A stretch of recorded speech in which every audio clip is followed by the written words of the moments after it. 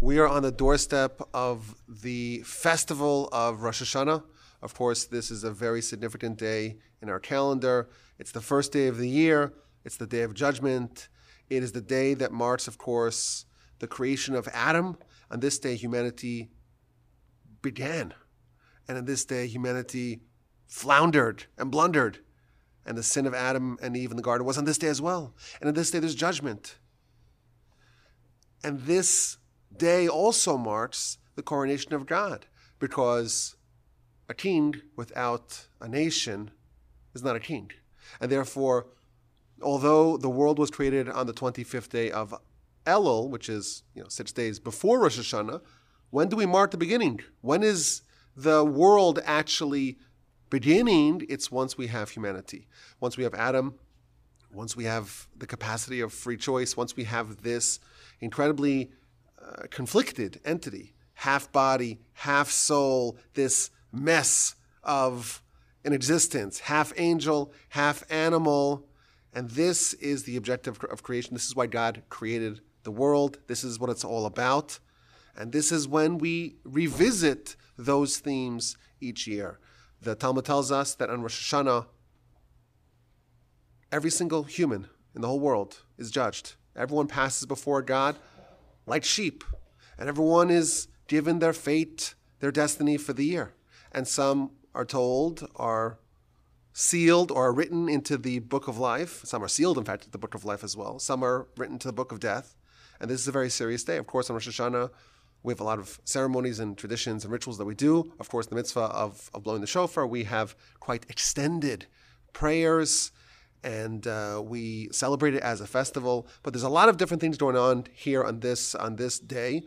And as we have been doing now for the last year almost, it's become a Torch tradition. We get together with the Torch rabbis, the wonderful podcasters of Torch, the wonderful, talented staff here, and we have a roundtable, and we discuss some ideas about the festival. And hopefully, we don't compare notes, so everyone comes in without any idea of what the colleagues are going to talk about. It's possible that someone will say the same thing that I have saying, even though I highly, highly, highly doubt it. But maybe it could happen. But we're surrounded by these incredible sages and scholars. Of course, we have Rabbi Nagel, who's been with Torch since 1998. And then we have Rabbi Wolbe, who's been here since 2005. And this is a little bit of a Willis Reed moment, because Rabbi Wolbe's really, really not feeling well. But he's weathering the storm to come join us for this podcast. With great joy. And we're very happy to have him here.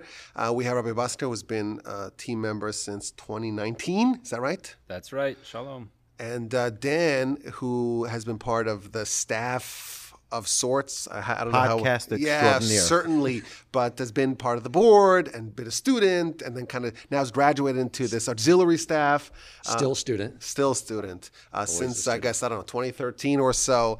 And then there's me, Yaakov Wolbe, and very excited about this wonderful opportunity to get together and hopefully to prepare and to enrich the upcoming day of Rosh Hashanah that is swiftly approaching in about a week and a half now as of this recording.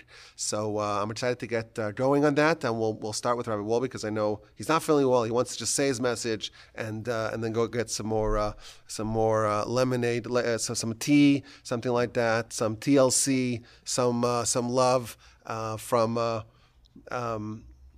course, from all the listeners. We all wish him best.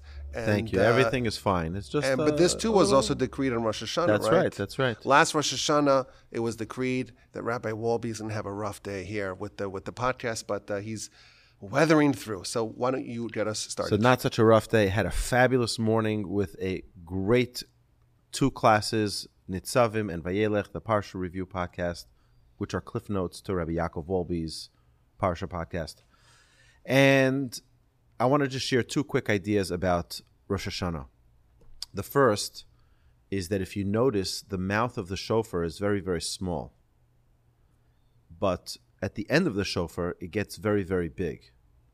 You blow a little sound, you give a little push, and it gives out a great sound. We sometimes don't appreciate small change.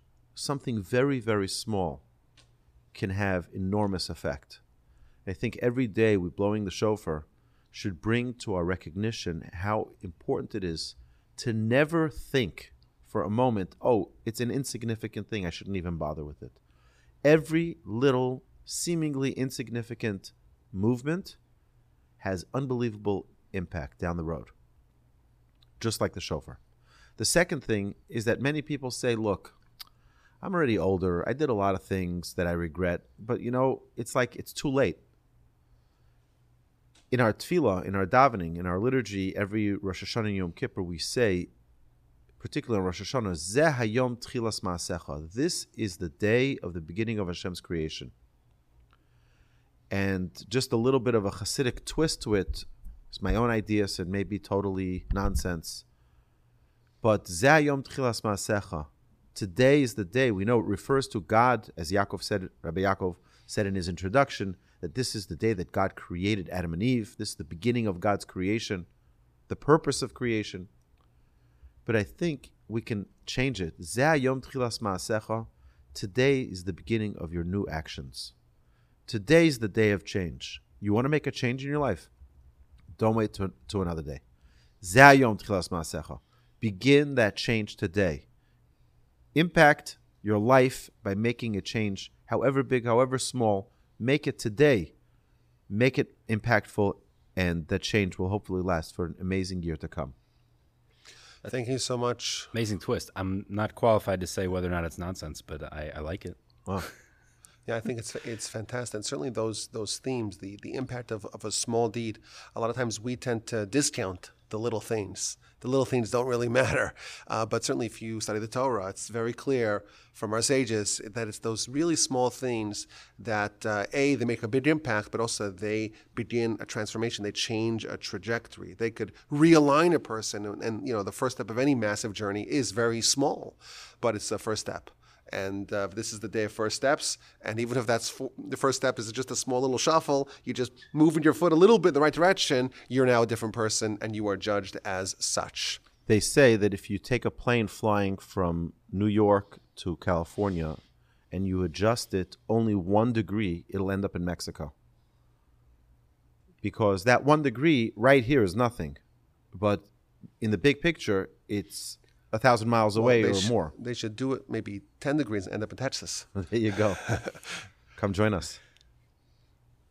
Okay, thank you so much, Rabbi Wolbe, for that wonderful, insightful lesson. We could stop now. This is good enough for us. Just start. Don't be scared. Start little. That's okay. And it's an opportunity for total transformation. If humanity was created on this day, then we get to forge a new version of ourselves on this day as well. And that is a completely revolutionary insight, and one that could not only change our Rosh Hashana, it could change our life. So very, very powerful. What a way to start. Rabbi Nagel. Anyway, it's great to be here. I just want to say that although we did not also compare notes at all, but I would also highly doubt that anybody's going to say what I'm going to say, because I just thought of it. Okay, so it's new. It's fresh, very fresh out of the oven. So there's a very fascinating question that I don't know if anybody really thinks about. Every month, before the month, the Shabbat before the month, we do a what's called a Kiddush HaChodesh, sort of. We have a special prayer that the upcoming month be a month of blessing, be good for us. Make this new month a good month, and we do that every single month of the year.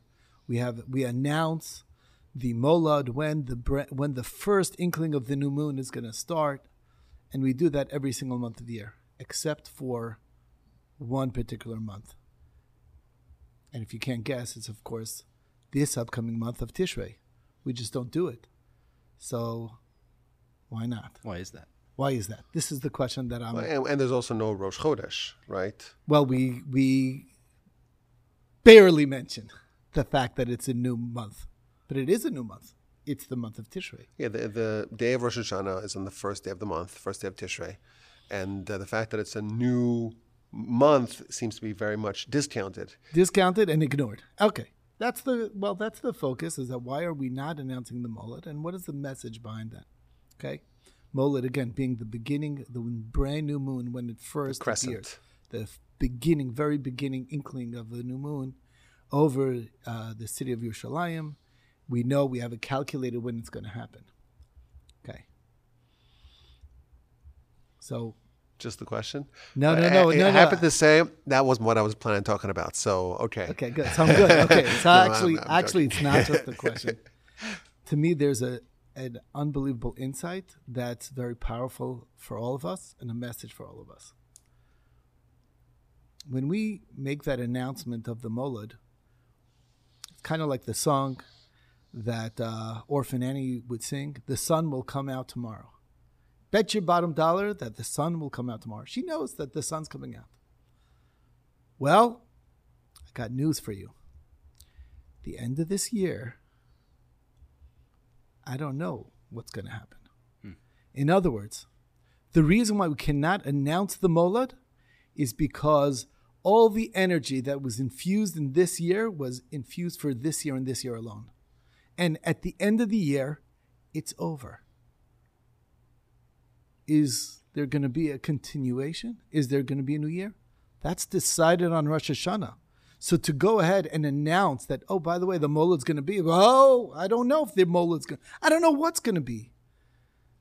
The year that is past is going to finish. That's all we know. Whether there will be a new year is up to God to decide whether it's worthy to begin a new year.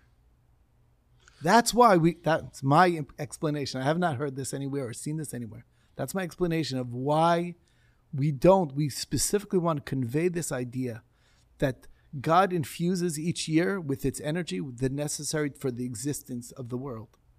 And it ends at the very end of the year.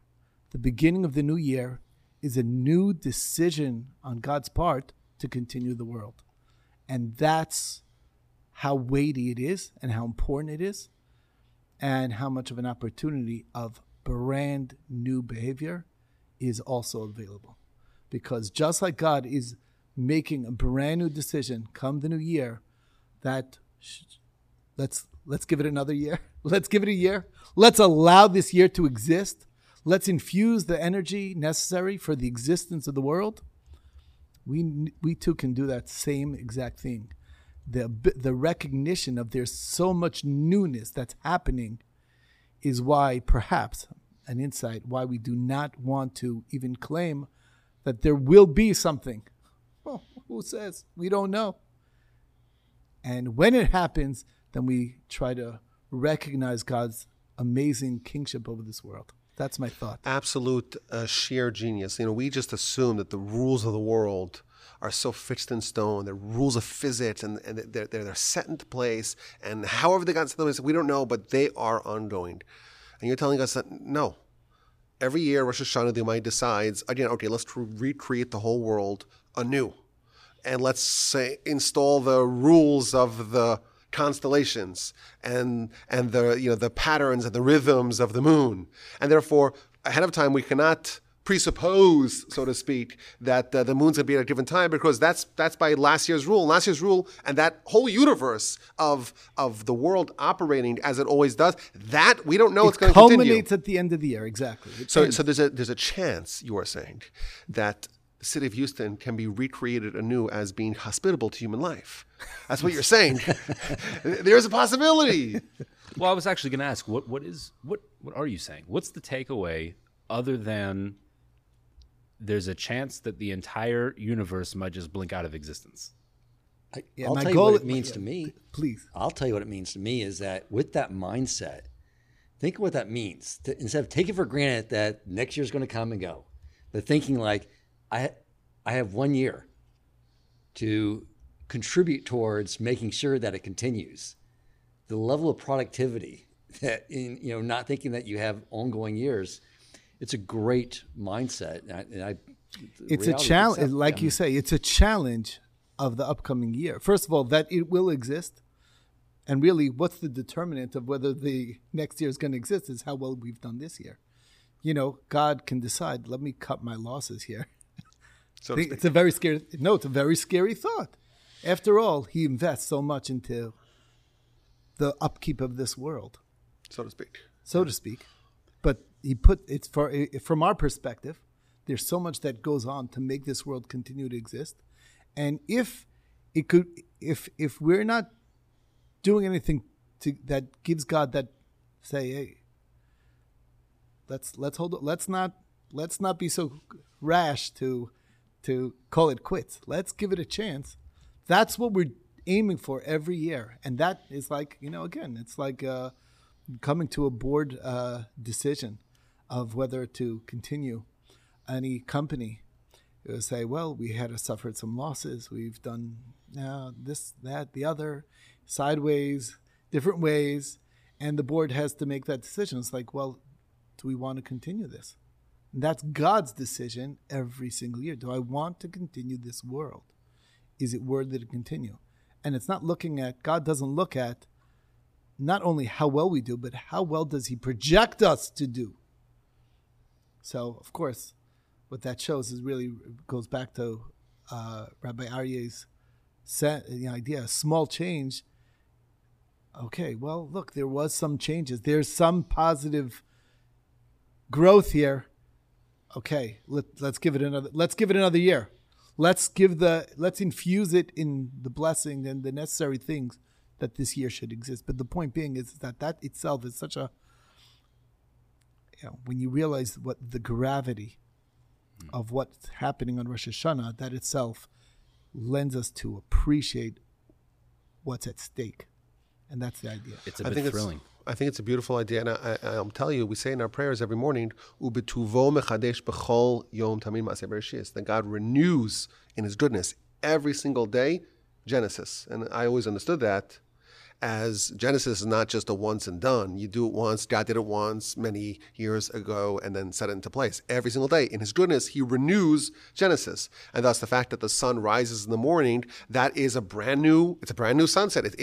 Sunrise, it happened for the first time of this version, so to speak, of Genesis. Not just every day, tamid, okay, always. Okay, so ongoing, yes. Every moment. Ongoing, yes. Constantly recreating the world, infusing the world with vitality. But what Rabbi Nagel is saying is that this is kind of on a higher level. That we could assume almost, to a certain extent, we could assume that we had Rosh Hashanah, and we can assume safely. I don't know if we can, but we worked with the premise that the next month is going to come, and tomorrow's that we just assume that. When it comes to Rosh Hashanah, the whole world's being judged, and there's a higher level of of judgment, and therefore we're not making that assumption. Now, we'll tell you, is being made, right? I was thinking, the Gemara says that there were 3 women that became fertile and bore children on Rosh Hashanah. 3 very famous women, Sarah, and Rachel, Rachel. I gotta burnish my bona fides here. I gotta say it in the English and in the Yeshivish. I gotta throw in a little word of Yiddish here, so you guys don't think that you're speaking like I told my class. I started teaching at the local girls' high school twice a week. I said, please forgive me if I lapse into English. Please forgive me. What are you, some kind of college boy? And of course, Hannah, right? What does that mean? What it means is that they were created. So the verse is about Sarah, Ein la valad. She doesn't have the capacity to bear children. And that's true. That was the existence of Sarah in the way she was created, the previous Rosh Hashanah or the previous Rosh Hashanahs. Comes along Rosh Hashanah, and the Almighty says, okay, let's recreate this person once again. Oh, and this time it was determined that Sarah will be recreated anew in this upcoming year with the capacity to be fertile and so on. So it's a beautiful insight because it really ups the ante. It's not like, well, my current life, will it move in this, will it veer in this direction or that direction? Everything is on the table. Everything is possible. Everything's feasible because it's an entire new you, an entire new you as an individual, as a community, as a country, as a universe. Universe, nationally, everyone. Everything is up for consideration. Whether it can be created anew, whether it can be recreated anew in a different fashion, a different mode, in a different system, and that, of course, raises the stakes of Rosh Hashanah. Could also answer, a person might think the books of life and death are open. A person looks back on their year and says, was I really so bad? I mean, would God kill me? for the things that I've done. God's just going to kill me. But that's not the case. Who says that you are just going to continue and God will have to kill you? Everything's on the table. It needs to be determined. Again, does it make sense for you to continue? You're supposing that to live and to die means to live and die in the physical sense. Well, is it not also true? I don't know. We're here to debate. This is a roundtable. I'm just pointing out what your presupposition is, right? Tosfos is not like that. I spoke about this on the other podcast, which I haven't released, so I can't blame you for not knowing that. I'm here for comedic relief, don't you know? That was absolutely beautiful. Thank you so much, Rabbi Nagel, for this really stimulating idea that Rosh Hashanah is not just a day of judgment. It's a day where there's nothing to start off with. You start off with a clean slate. Talk about clean slate. Yes. That's so like clean the that ultimate clean slate. Yeah, our sages could calculate. Like we know the Gemara hints at, but the Rishonim talk about that. When the Sanhedrin was disbanded, they weren't able to do the function of the Sanhedrin, namely to inaugurate the new moon. So how do we have Rosh Chodesh? How do we have any calendar? So people think because, well, we have calculations. We know it's not the exact length of a lunar moon, and you just, there's a whole system. It's a 247-year cycle, really in 13 increments of 19 years apiece. It's all done with mathematical perfection. But the halacha is you have to render a new moon as a new moon. You have to declare it. Declare it. Yeah, you have to sanctify. Exactly. So where's the sanctification? So what the Torah says is that the Sanhedrin calculated up to the year 6000. Every single new moon, because they know with perfect accuracy, and they manually were Mekadesh, sanctified every new moon going forward to year 6000, because by the year 6000 we'll have a reconstituted Sanhedrin by any event, in any event. But even then, you can know that, but Rosh Hashanah, we don't really know that. Or at least we're working with the premise that we don't know that. We have nothing. We have absolutely nothing. And so yes, they were Mekadesh. They did sanctify it ahead of time, but still, we're having that posture, wait a minute, it's the Shabbos before Rosh Chodesh. We should be. Yeah, what's happening? Oh, what's happening? Yeah, Rosh Hashanah is happening, and that means we have nothing. It's a very, very powerful device for us to get in the mode of what Rosh Hashanah really is. Exquisite. And that you said you prepared just now, walking in, on the way, on the drive. Yeah, you had something else planned, or you said we'll figure it out? No comment. Okay, Rabbi Buster, what did you prepare or discover just extemporaneously? Right. What am I going to say is really what comes out. Yeah. Is what's important. A person needs to know what can I actualize for Rosh Hashanah. I mean, all the talk is good, but what are we going to take away with? And how can the average person who doesn't feel very good about themselves and what they've done this year, how can they feel like they're approaching the king and standing in defense of their life? How can they feel like they're doing this with sincerity and with confidence? And we don't really have that much confidence. We're begging for mercy. But when a person feels that dejection, that sense of unworthiness, it can be hard to muster up that, do I really mean this? Is my heart into this when I feel like I've already given up?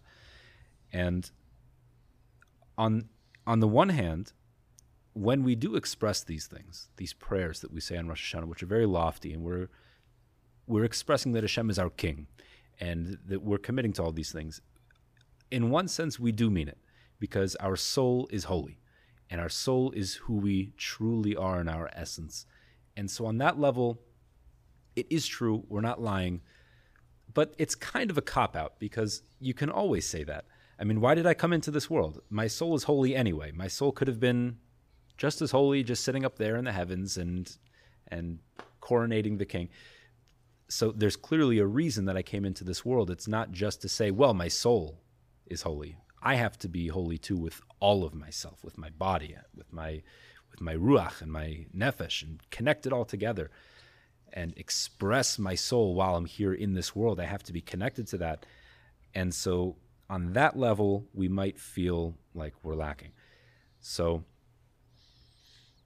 the truth is that we were given a path. Every single Jew is given a path to connect very deeply on Rosh Hashanah, even if we feel unworthy, and even if maybe we truthfully are unworthy. And that has to do with the mitzvah of the shofar.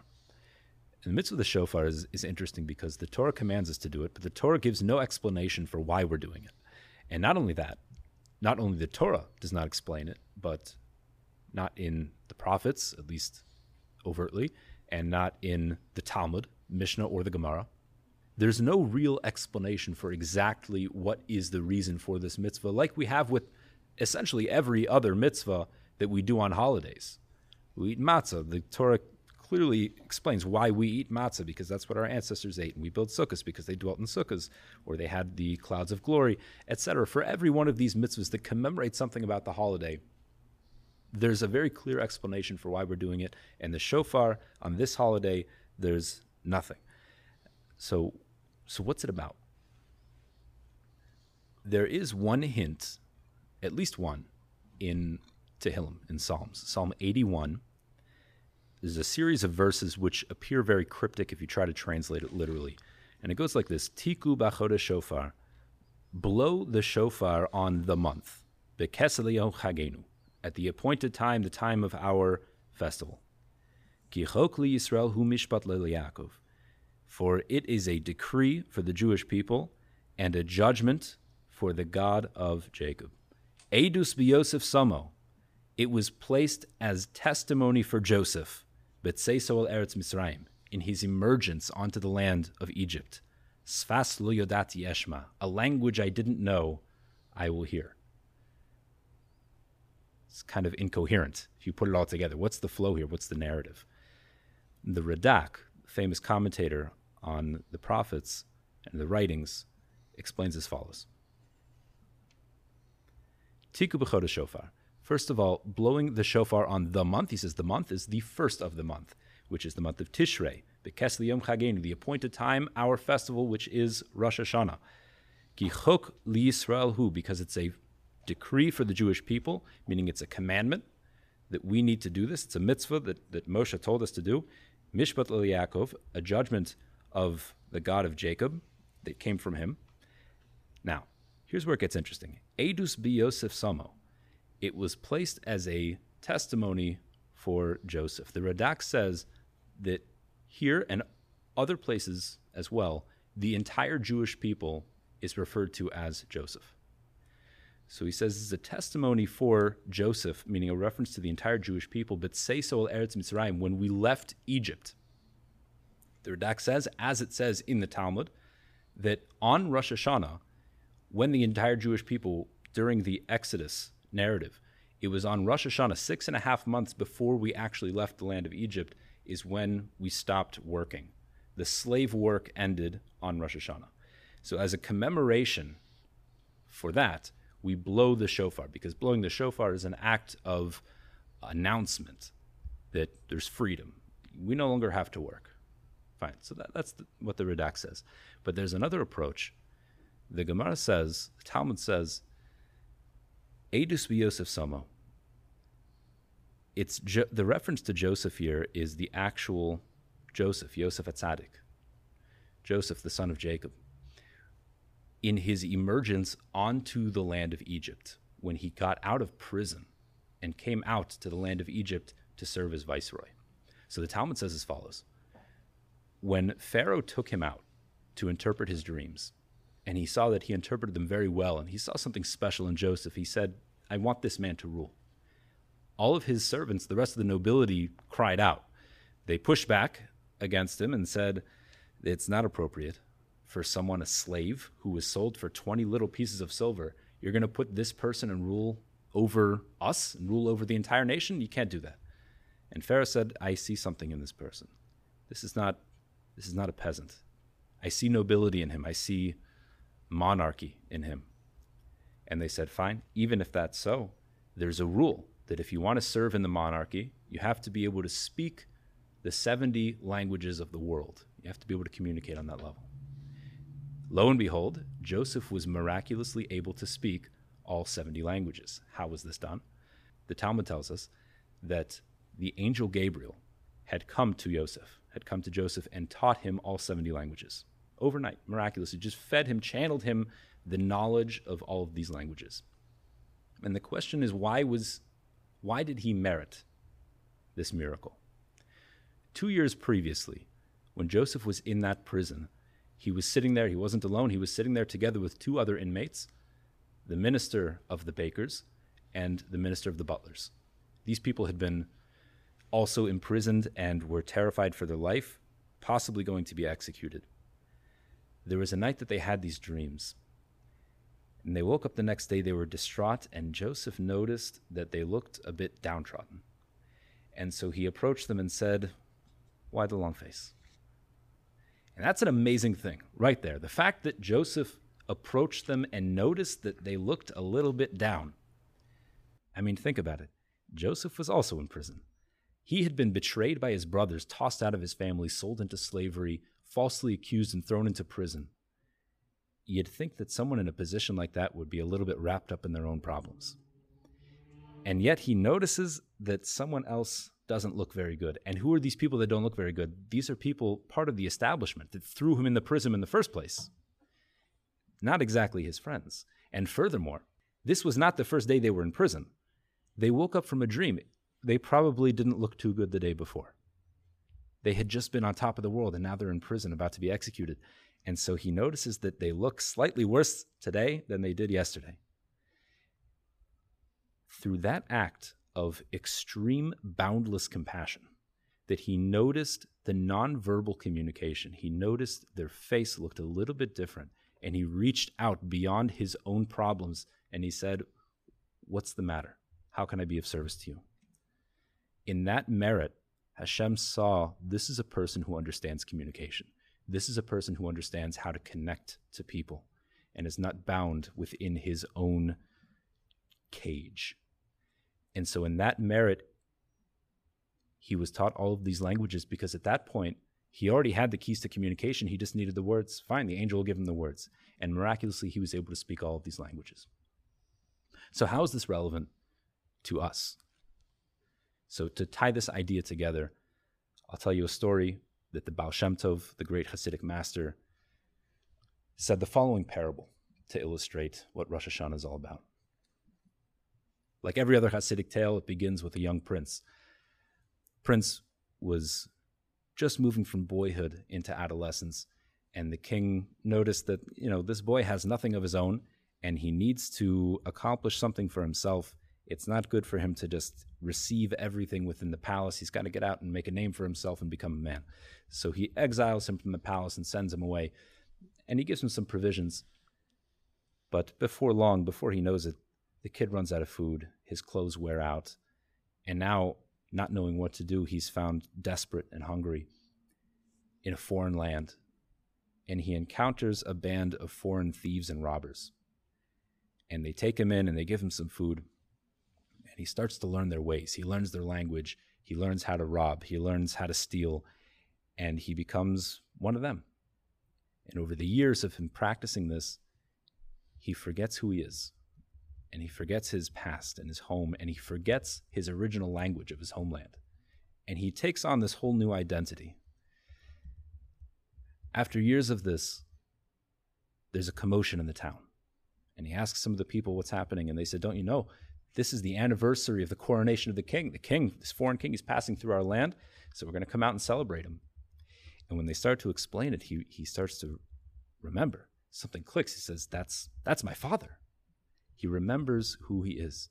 And so he runs toward the caravan to go and find his father and to try to ask for his life back and bring him back into the palace. And as he runs, of course, the guards stop him because who's this strange person, this thief-looking individual running toward the king? They're about to cut his throat. And he's trying to explain to them and beg that this is my father. You don't understand. I'm nobility. I'm part of them. But they don't understand what he's saying because he forgot his old language. And they only speak the language of the king. And so he's, after desperate attempts of trying to beg and plea, falling upon deaf ears, he has no other choice. He falls to his knees and he cries out with a loud wail. And it's so loud that it reaches the ears of the king. And the king, his father, hears this voice, this wail, and he says, I would know that cry anywhere. That's my son. He pushes past the guards and he brings his son back home.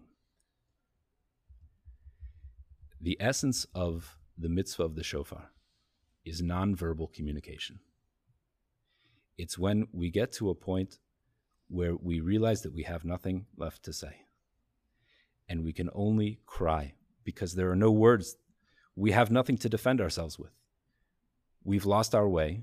We've lost our path, and we've lost our ability to speak and express ourselves like nobility. And so the only thing we can do is cry out like a child and hope that our Father will hear us. And in what merit will Hashem listen to our cry? Because as the entire nation of the Jewish people is called Joseph, as the Radak says, it's in the merit of Joseph, the righteous one, who he reached out and he understood nonverbal communication. Through his compassion, he saw the pain of another person, even though he was wrapped up in his own. And through that merit, he was able to communicate beyond words. Hashem says, in that merit, I'll listen to you as well. And I'll suggest maybe that this verse is very interesting because it says, Sfas lo yodati eshma, a language I didn't know I will hear. But that's not really the way you would say it in Hebrew. The real way to say it would be safa, asher lo yodati eshma, a language. It says sfas with a tuf at the end, which is a construct state. It implies the language of something. And so maybe it's as if Hashem is saying, Sfas lo yadati, the language of I don't know. The language of I can't even speak a language. The language of I have nothing to say, but I desperately want a connection with you, and I have no words to put that into, but please hear my cry, Eshma, I will hear that. And in the merit of Joseph, in the merit of each one of us reaching out beyond our own bubble of struggles and pain to pay attention to the needs of others, maybe in that merit Hashem will listen to our cry of the shofar in Rosh Hashana. Bravo. That was exquisite. You said this is for the average person, and we got some direction for the average person from the average rabbi, but I would not call this average. It's definitely above average, wonderful. We're princes, we're nobility, and we just forgot about it. We kind of lived a life that was not congruent with who we really are. And like Joseph, you have something within you that, the Pharaoh, the king could spot. And like that prince in that wonderful story. And but somehow you need the tools to communicate it, and we don't have those tools. We lost those as well. And the shofar, that's the tool. The shofar is the tool to be able to have that language, the conversation, that nonverbal conversation with our Father, with the King.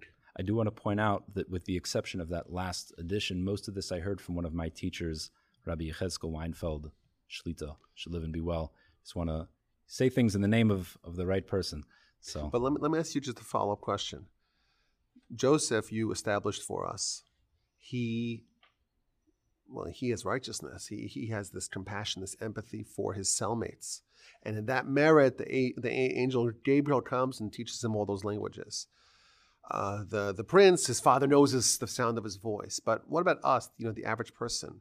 Are you saying that only if we do something special when it comes to our interpersonal relationships, only then does the shofar have its efficacy? Or is there some other way that we can mobilize and deploy the power of the shofar to be able to transcend our lack of words and our lack of credibility and standing to come before God? Is there any other way that we can do that? Well, I meant there's two things. Number one is, like the Radak says, the entire Jewish people is called Joseph. We have this trait within all of us. It's embedded. It's part of our nature. But are you saying that we need to do something special, or Certainly. We already are like Joseph? We have that downloaded language, so to speak, the 70 languages, the shofar.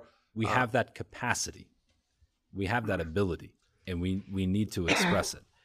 I would suggest that the more we express that, the more Hashem will respond in kind. but it's possible. You have this ability. Well, and Everyone what the does. Talmud does say that if you're merciful upon others, God will be merciful on you. If you forgive others, God will forgive you. So the Talmud does say this. But I was thinking what you would say is, and this kind of gets into what I wanted to talk about. It's adjacent. I think maybe it would fit nicely with what you're saying, is that maybe we don't have any merit, but we come from Abraham, Isaac, and Jacob. And they do, and they bestow that merit upon us. And yes, maybe personally, all of us, who are we to come talk before a king? You look at our year, and it's very hard for most people to say with confidence that they feel comfortable to be completely scrutinized before God. Most people don't have that ability to do that. Certainly if they have a sensitivity to understand the degree of judgment that's possible by the divine tribunal. Well, it has to be. But we have Abraham, Isaac, and Jacob. I know my grandfather Basman used to say that if you have this feeling on Yom Kippur that who am I? I'm not worthy, or Rosh Hashana would be the same as well. You just remember, I have nothing, but who do I have? I have Abraham, Isaac, and Jacob in my corner. The forefathers are in our corner, and their merit doesn't get diluted over the course of the generation, and it exists within us. It courses within us, and that's our claim to come before God. We start off our prayer, God of Abraham, Isaac, and Jacob. Why are we saying that? Because who am I to come talk before God? I am the descendant of Abraham, Isaac, and Jacob. Actually, and that does say that their merit has expired already, but. Even if it would see that embarrass me in front of everyone here. Well, you quoted a Tosfos to me earlier. But we're all learning. Where's citation needed? Okay, we know. But the point is that even if that's the case, it's just nepotism. I mean, how is that fair? No, it's only because. No, we do. Yeah, well, yeah, it is. It's not fair. It's because it's built into our DNA. It's because that is who you are. Also true. Also true. But we do say we do say many times that in the merit of Abraham, Isaac, and Jacob, in the Torah, of course, it appears many times that it's not the merit of the Jews that they're entering the land. It's the merit of their illustrious antecedents. But in the prayer, we say that a lot of times, right? So it's one of the recurring themes is that we're coming not as individuals, but as extensions, if you will, of what that really means is ancestors. that we're presenting our potential as,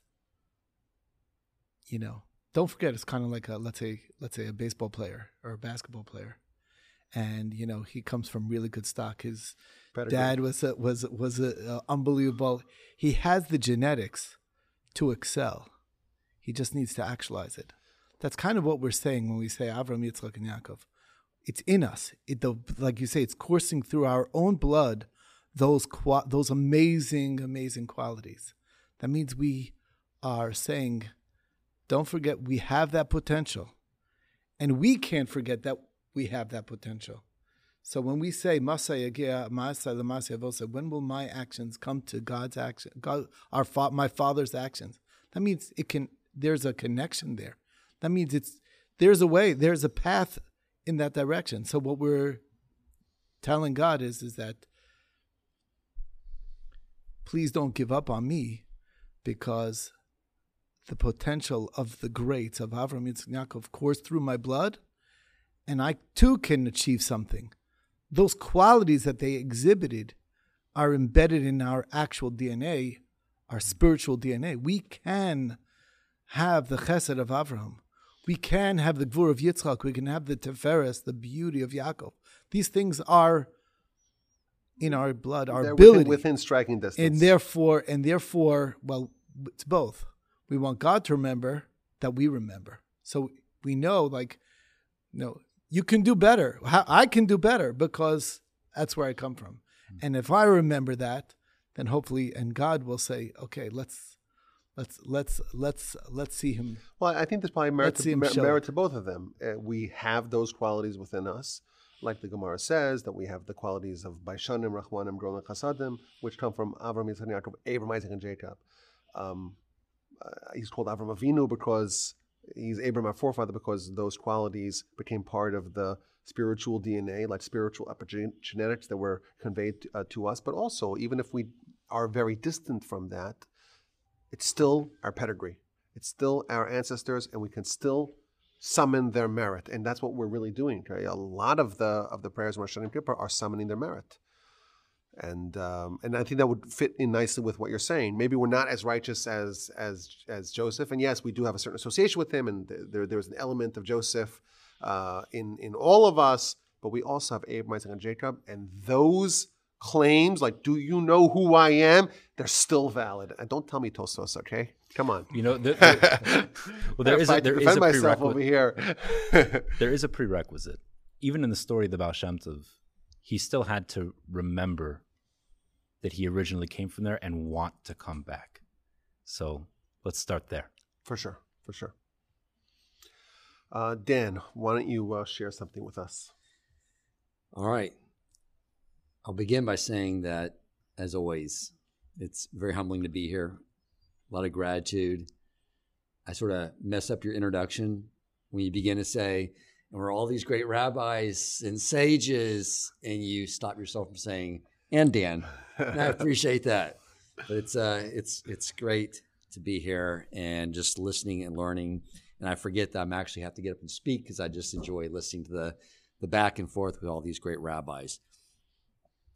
As my listeners know, I have recently, going through this change in how I'm finding my livelihood.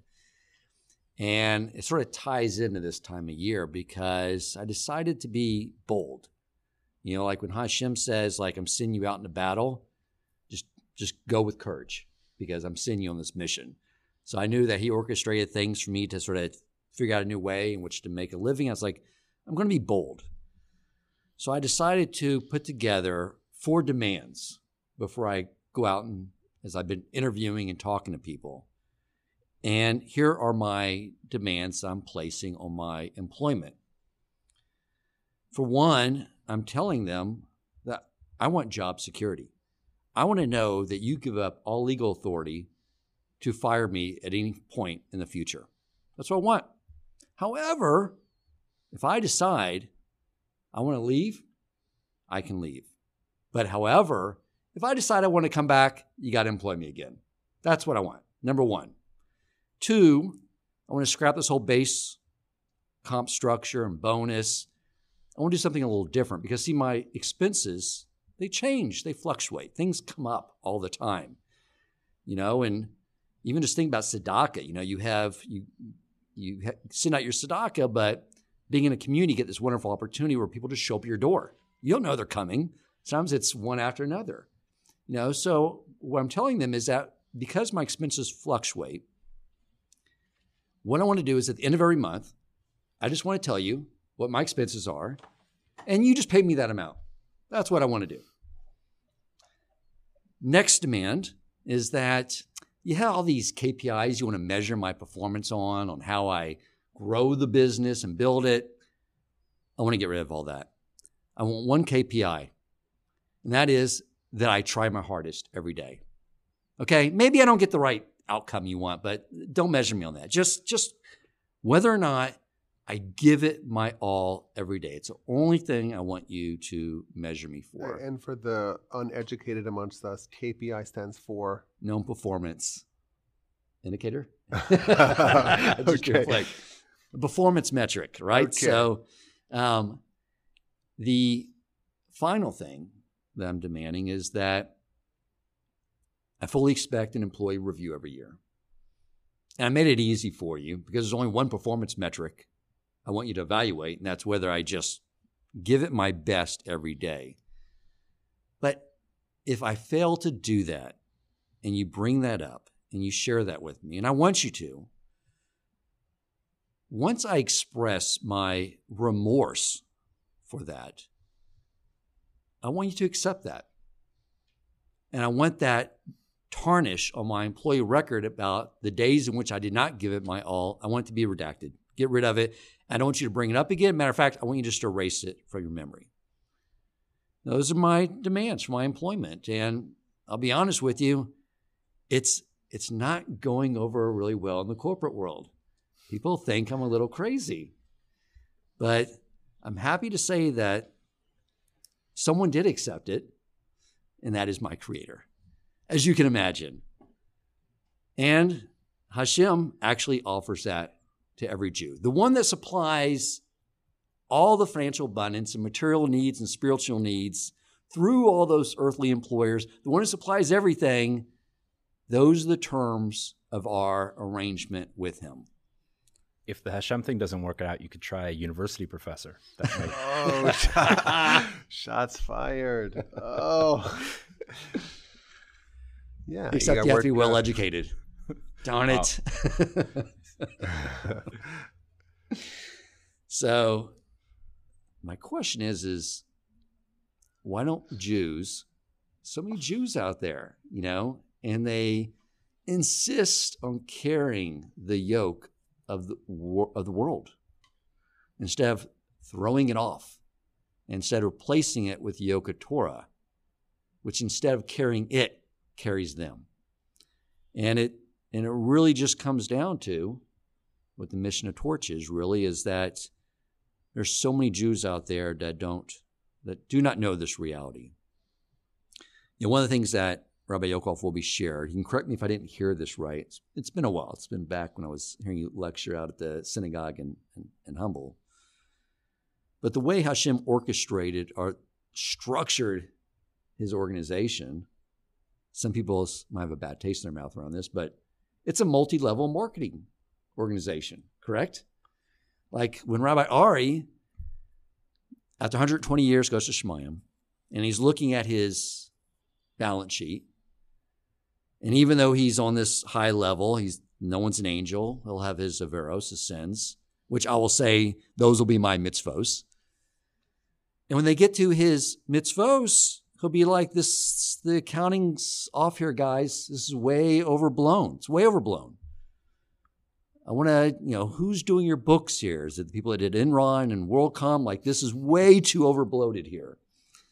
And they'll say, no, that's accurate. That's accurate. Because you see, Rabbi Ari, is that all the Torah you taught, those people taught it to someone else. And you gave your brother and Rabbi Busko the opportunity to work with Torch and teach Torah. So all the Torah they taught, that accrues back to you. And you guys taught Torah to Dan, and he shared it on his podcast. And he loved you guys so much, he moved across town so he could stalk you and live down the street from you. And that introduced him to Rabbi Nagel, and he's learned Torah from him. So all the Torah that Rabbi Nagel taught accrues back to you. So Well, Rabbi Nagel founded Torch also. That's true. So he's on the top. He's like the number one of the. He's all the way at the top of the pyramid. He's on the top of the multi-level marketing system. You're right. You're right. My point is that when we share Torah with others, it comes back to us, right? It accrues back to us. We never know what that accounting is going to look like. But I want to ask all the listeners to do something, but I actually want you to take that incentive package and put it to the side and forget about it. What I want to ask you to do, I want you to do just out of your love for Hashem and the Jewish people. I want you to think back to when you first started listening to Rabbi Wolbe, Rabbi Yokov Wolbe, Rabbi Ari Wolbe, Rabbi Busko, and started learning from them, and what that was like. That first time you started learning Torah. And remember how just familiar it sounded to you. In last week's Parsha, Moshe says that the Torah is not in the heavens, it's not across the sea, it's in our heart. Because as those of you, I'm sure, who've read Rabbi Yokov Wolbe's book know, when we're in utero, we learn all the Torah. And that is why when we hear Torah for the first time, it's not that we're learning Torah, we're remembering Torah. So here's what I want to ask all of you to do. I want you to take out a piece of paper and pen and write the name of 10 Jews who have not been exposed to Torah like you. And if you're driving your car, or while you take the time to write those names, just hit the pause button and write those names down and then come back and hit play. Now that you continue to listen, I'm assuming... We don't endorse texting while driving. Exactly. So maybe right after you finish driving. That's what I'm saying. I told them to hit the pause button and then come back home. Okay. And then write the names down on a piece of paper, and then now they're listening. It's all good. Safety first, Rabbi. Yeah. But here's what I want you to do, my friends. every Jew deserves Torah. Look at those names, those beautiful people that you know that are in your life and they need Torah. And I want you to also consider something else too, is that there was a prophecy in the Zohar on the Parsha of Noach where it says that there will be another flood with waters from above and waters from below that would flood the world once again. And that would occur in the year that equated with the beginning of the Industrial Revolution. And the waters from below are the wisdom from below. Everything that started and transpired and grows at an accelerated pace as we're experiencing today, leading to that device that you're holding in your hand, possibly listening to this podcast. And the waters from above, the wisdom from above, are the Torah. And so in actuality, the entire reason you're holding that phone or looking or watching this or listening to this on a computer or watching on YouTube is for this very reason, to use it to share the waters, the wisdom from above. So what I'm asking all of you to do is to share one podcast that one of these rabbis have done with each of those 10 friends. Find the one that you know that will speak to them. Share it with them and say, hey, I listened to this. It had a meaningful impact on me. I want you to listen to this as well. And when you're done listening, let's talk about it. I would love to discuss this with you. Just 10 people, my friends. Think about what it would look like this time next year. When, God willing, we're doing the roundtable again, and now it's your 10 friends who've been learning Torah for the last year, right? And now they're listening. And I want you to consider something else as well, is that what I've also learned is that at Rosh Hashana, what Hashem is doing is using a sort of present value calculation and determining our value to his creation. And what present value is, if you're not familiar with it, is when you look at a company and look at the trajectory of the growth of its cash flows, and then you discount back all those future cash flows and bring them back to the present value of what they're worth today. And I want you to think, if you share that with 10 people, and then this time next year, get them and you to share it with 10 more people, what that will do to your present value calculation at Rosh Hashana. So that's all I wanted to share, my friends, is a way to take what you've gotten from these rabbis and the Torah you've learned from them, pass it on. It'll have amazing benefits on you and the entire Jewish people. Thank you so much, Dan. I love the idea of comparing our podcasts to Herbalife. And what else? The electricity providers. And what Amway. other famous? What is it? Amway. Amway, yeah, Amway. And yeah, it's so easy. Did I learn that right from you? You said I understand well, I think multi-level marketing has somewhat of a bad rap. I know, but unfairly. Maybe. The structure, though, it's similar. Yes. Maybe we should call it something else. I remember there was a guy in Yeshiva trying to get us to buy these wonderful supplements. I get my supplements for free, and you could sell it. Then look how much money you can make. And they all stole it from. Yeah. Well, the top 0.001%, there's a big difference. The top 0.001% make a lot of money, and everyone else loses money. Here, everyone wins. The only question is, how many gradients of winning do you want? Every single word of Torah, the value for a single word of Torah, there's nothing in this world that can match the value in heaven for one word, one letter of Torah. Nothing. So everyone it's all winners as far as the eye could see. Even without the reward calculation, I think this is a fantastic idea, because it's so much better to talk with your friends about something meaningful than to talk about your friends, right? Or what you saw on TV, or it adds so much depth to the relationships that you have with people when you can discuss things that have substance. Off the island. Right. Yeah. I mean, it's a great conversation topic. Share it with your friends and then talk about it. Have a discussion about life, about what's meaningful. It's amazing. Yes, absolutely. So in our studio, Rabbi Wolbe left like an hour ago. Rabbi Nagel's not here. And I feel like that's emblematic of what's happening on the podcast, because I'm looking at the recorder. It's about an hour in. Very few people are listening for me. I always go last, and maybe I should go earlier so someone should listen to me. But then again, when I go last and basically I know that no one's listening, that's okay because I can say whatever I want with very little consequence. So I'll do that. But I think, all jokes aside, very powerful idea. The Gemara tells us, the Talmud tells us, why do we blow a shofar of a ram on Rosh Hashana? Specifically, there's a lot of different animals that have horns. So why a ram specifically? Why is it the best to blow a shofar with a ram?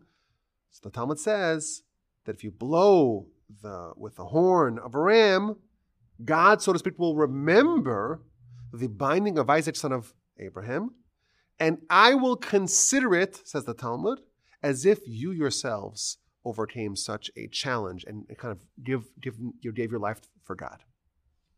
So when we blow the shofar, this is what the Talmud says. You blow the shofar and you use a ram's horn. That experience is going to remind God, so to speak, of the binding of Isaac, son of Abraham. And by us doing that, it's like we ourselves kind of went through the experience of the binding of Isaac. And we know that story where Abraham wanted to give up his son and Isaac was willing.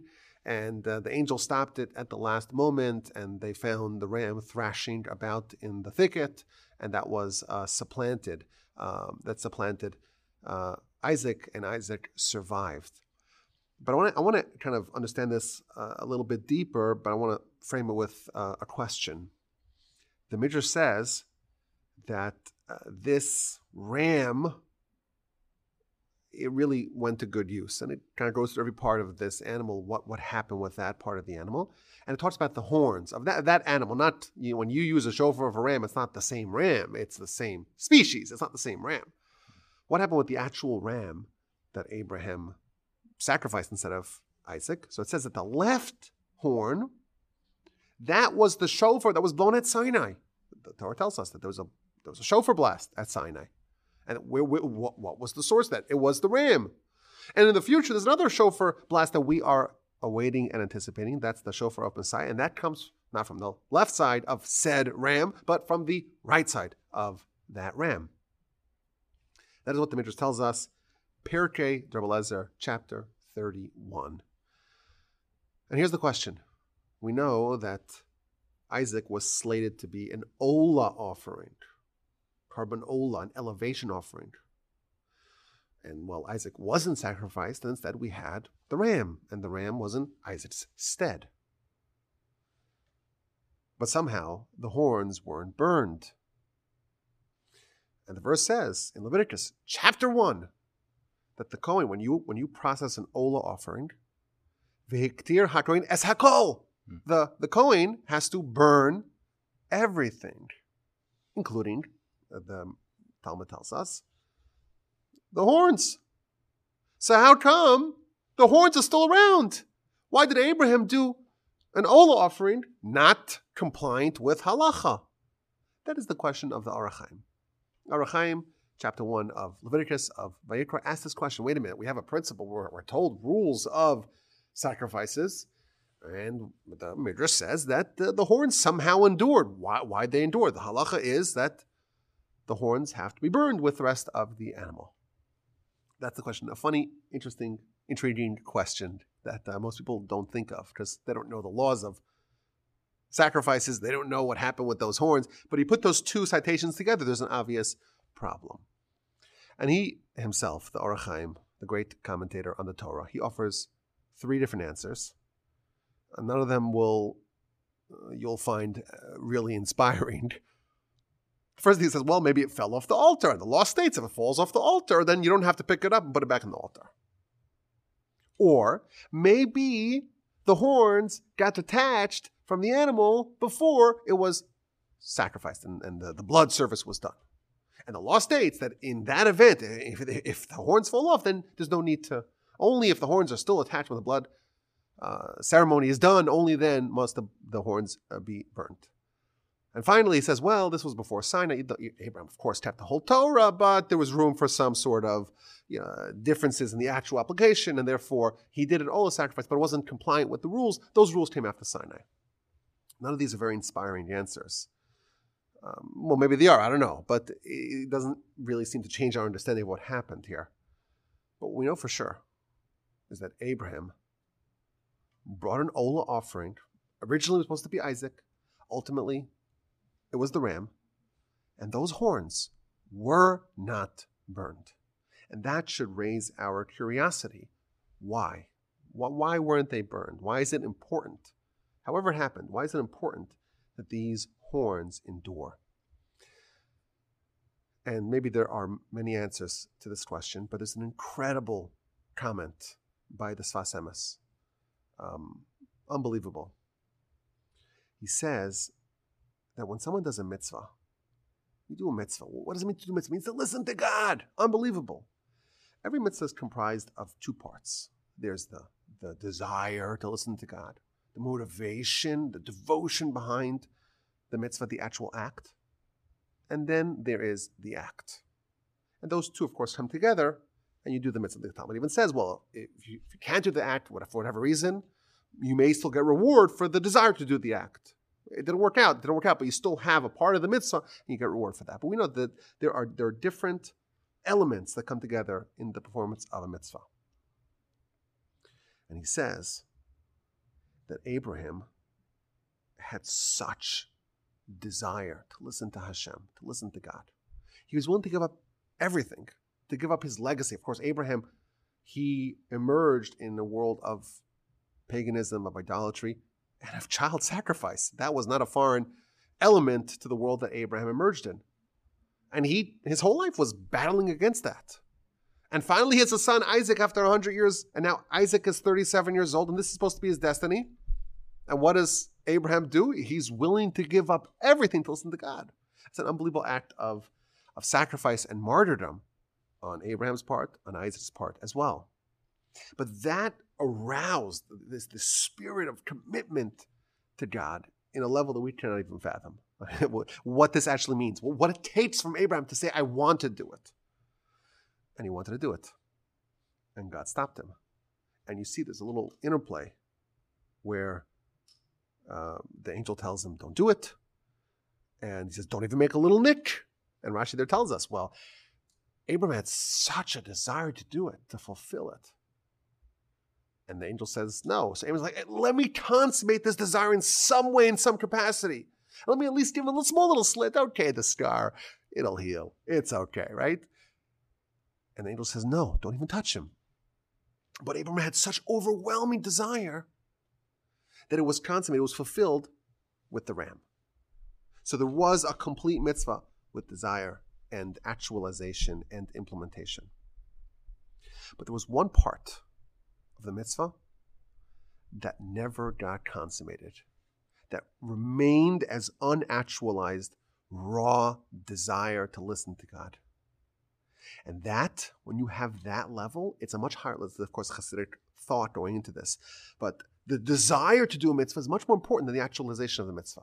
The things that are the more ethereal, the more conceptual, the more closer to the intelligence, to the soul, that's much more powerful. You do a mitzvah, you have a high devotion. It can matter 100 times more than a regular mitzvah without devotion. The action could be the same, but the actual part of you, the human of the human, is your ideals, is your thoughts, is your desires, is your soul.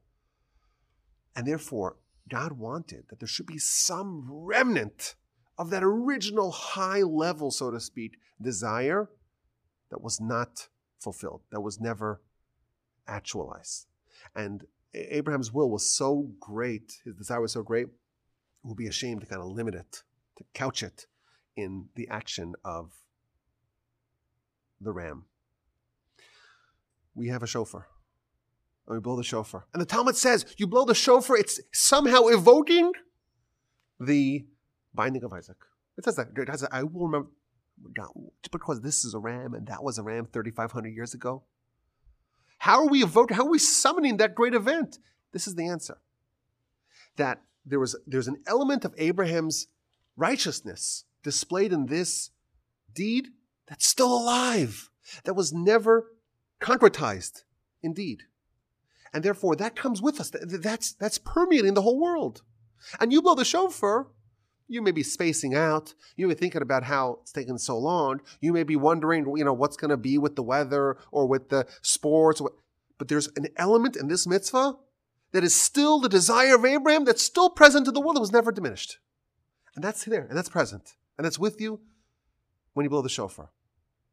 An unbelievable thing. The shofar was not sacrificed. There was no way to actualize, or the reality was, however it happened, there was no actualization of Abraham's desire when it comes to the shofar, and that is still around. And the Talmud tells us, again, it's the words of the Talmud, the book of Rosh Hashana, on page 16, I think it's 16a.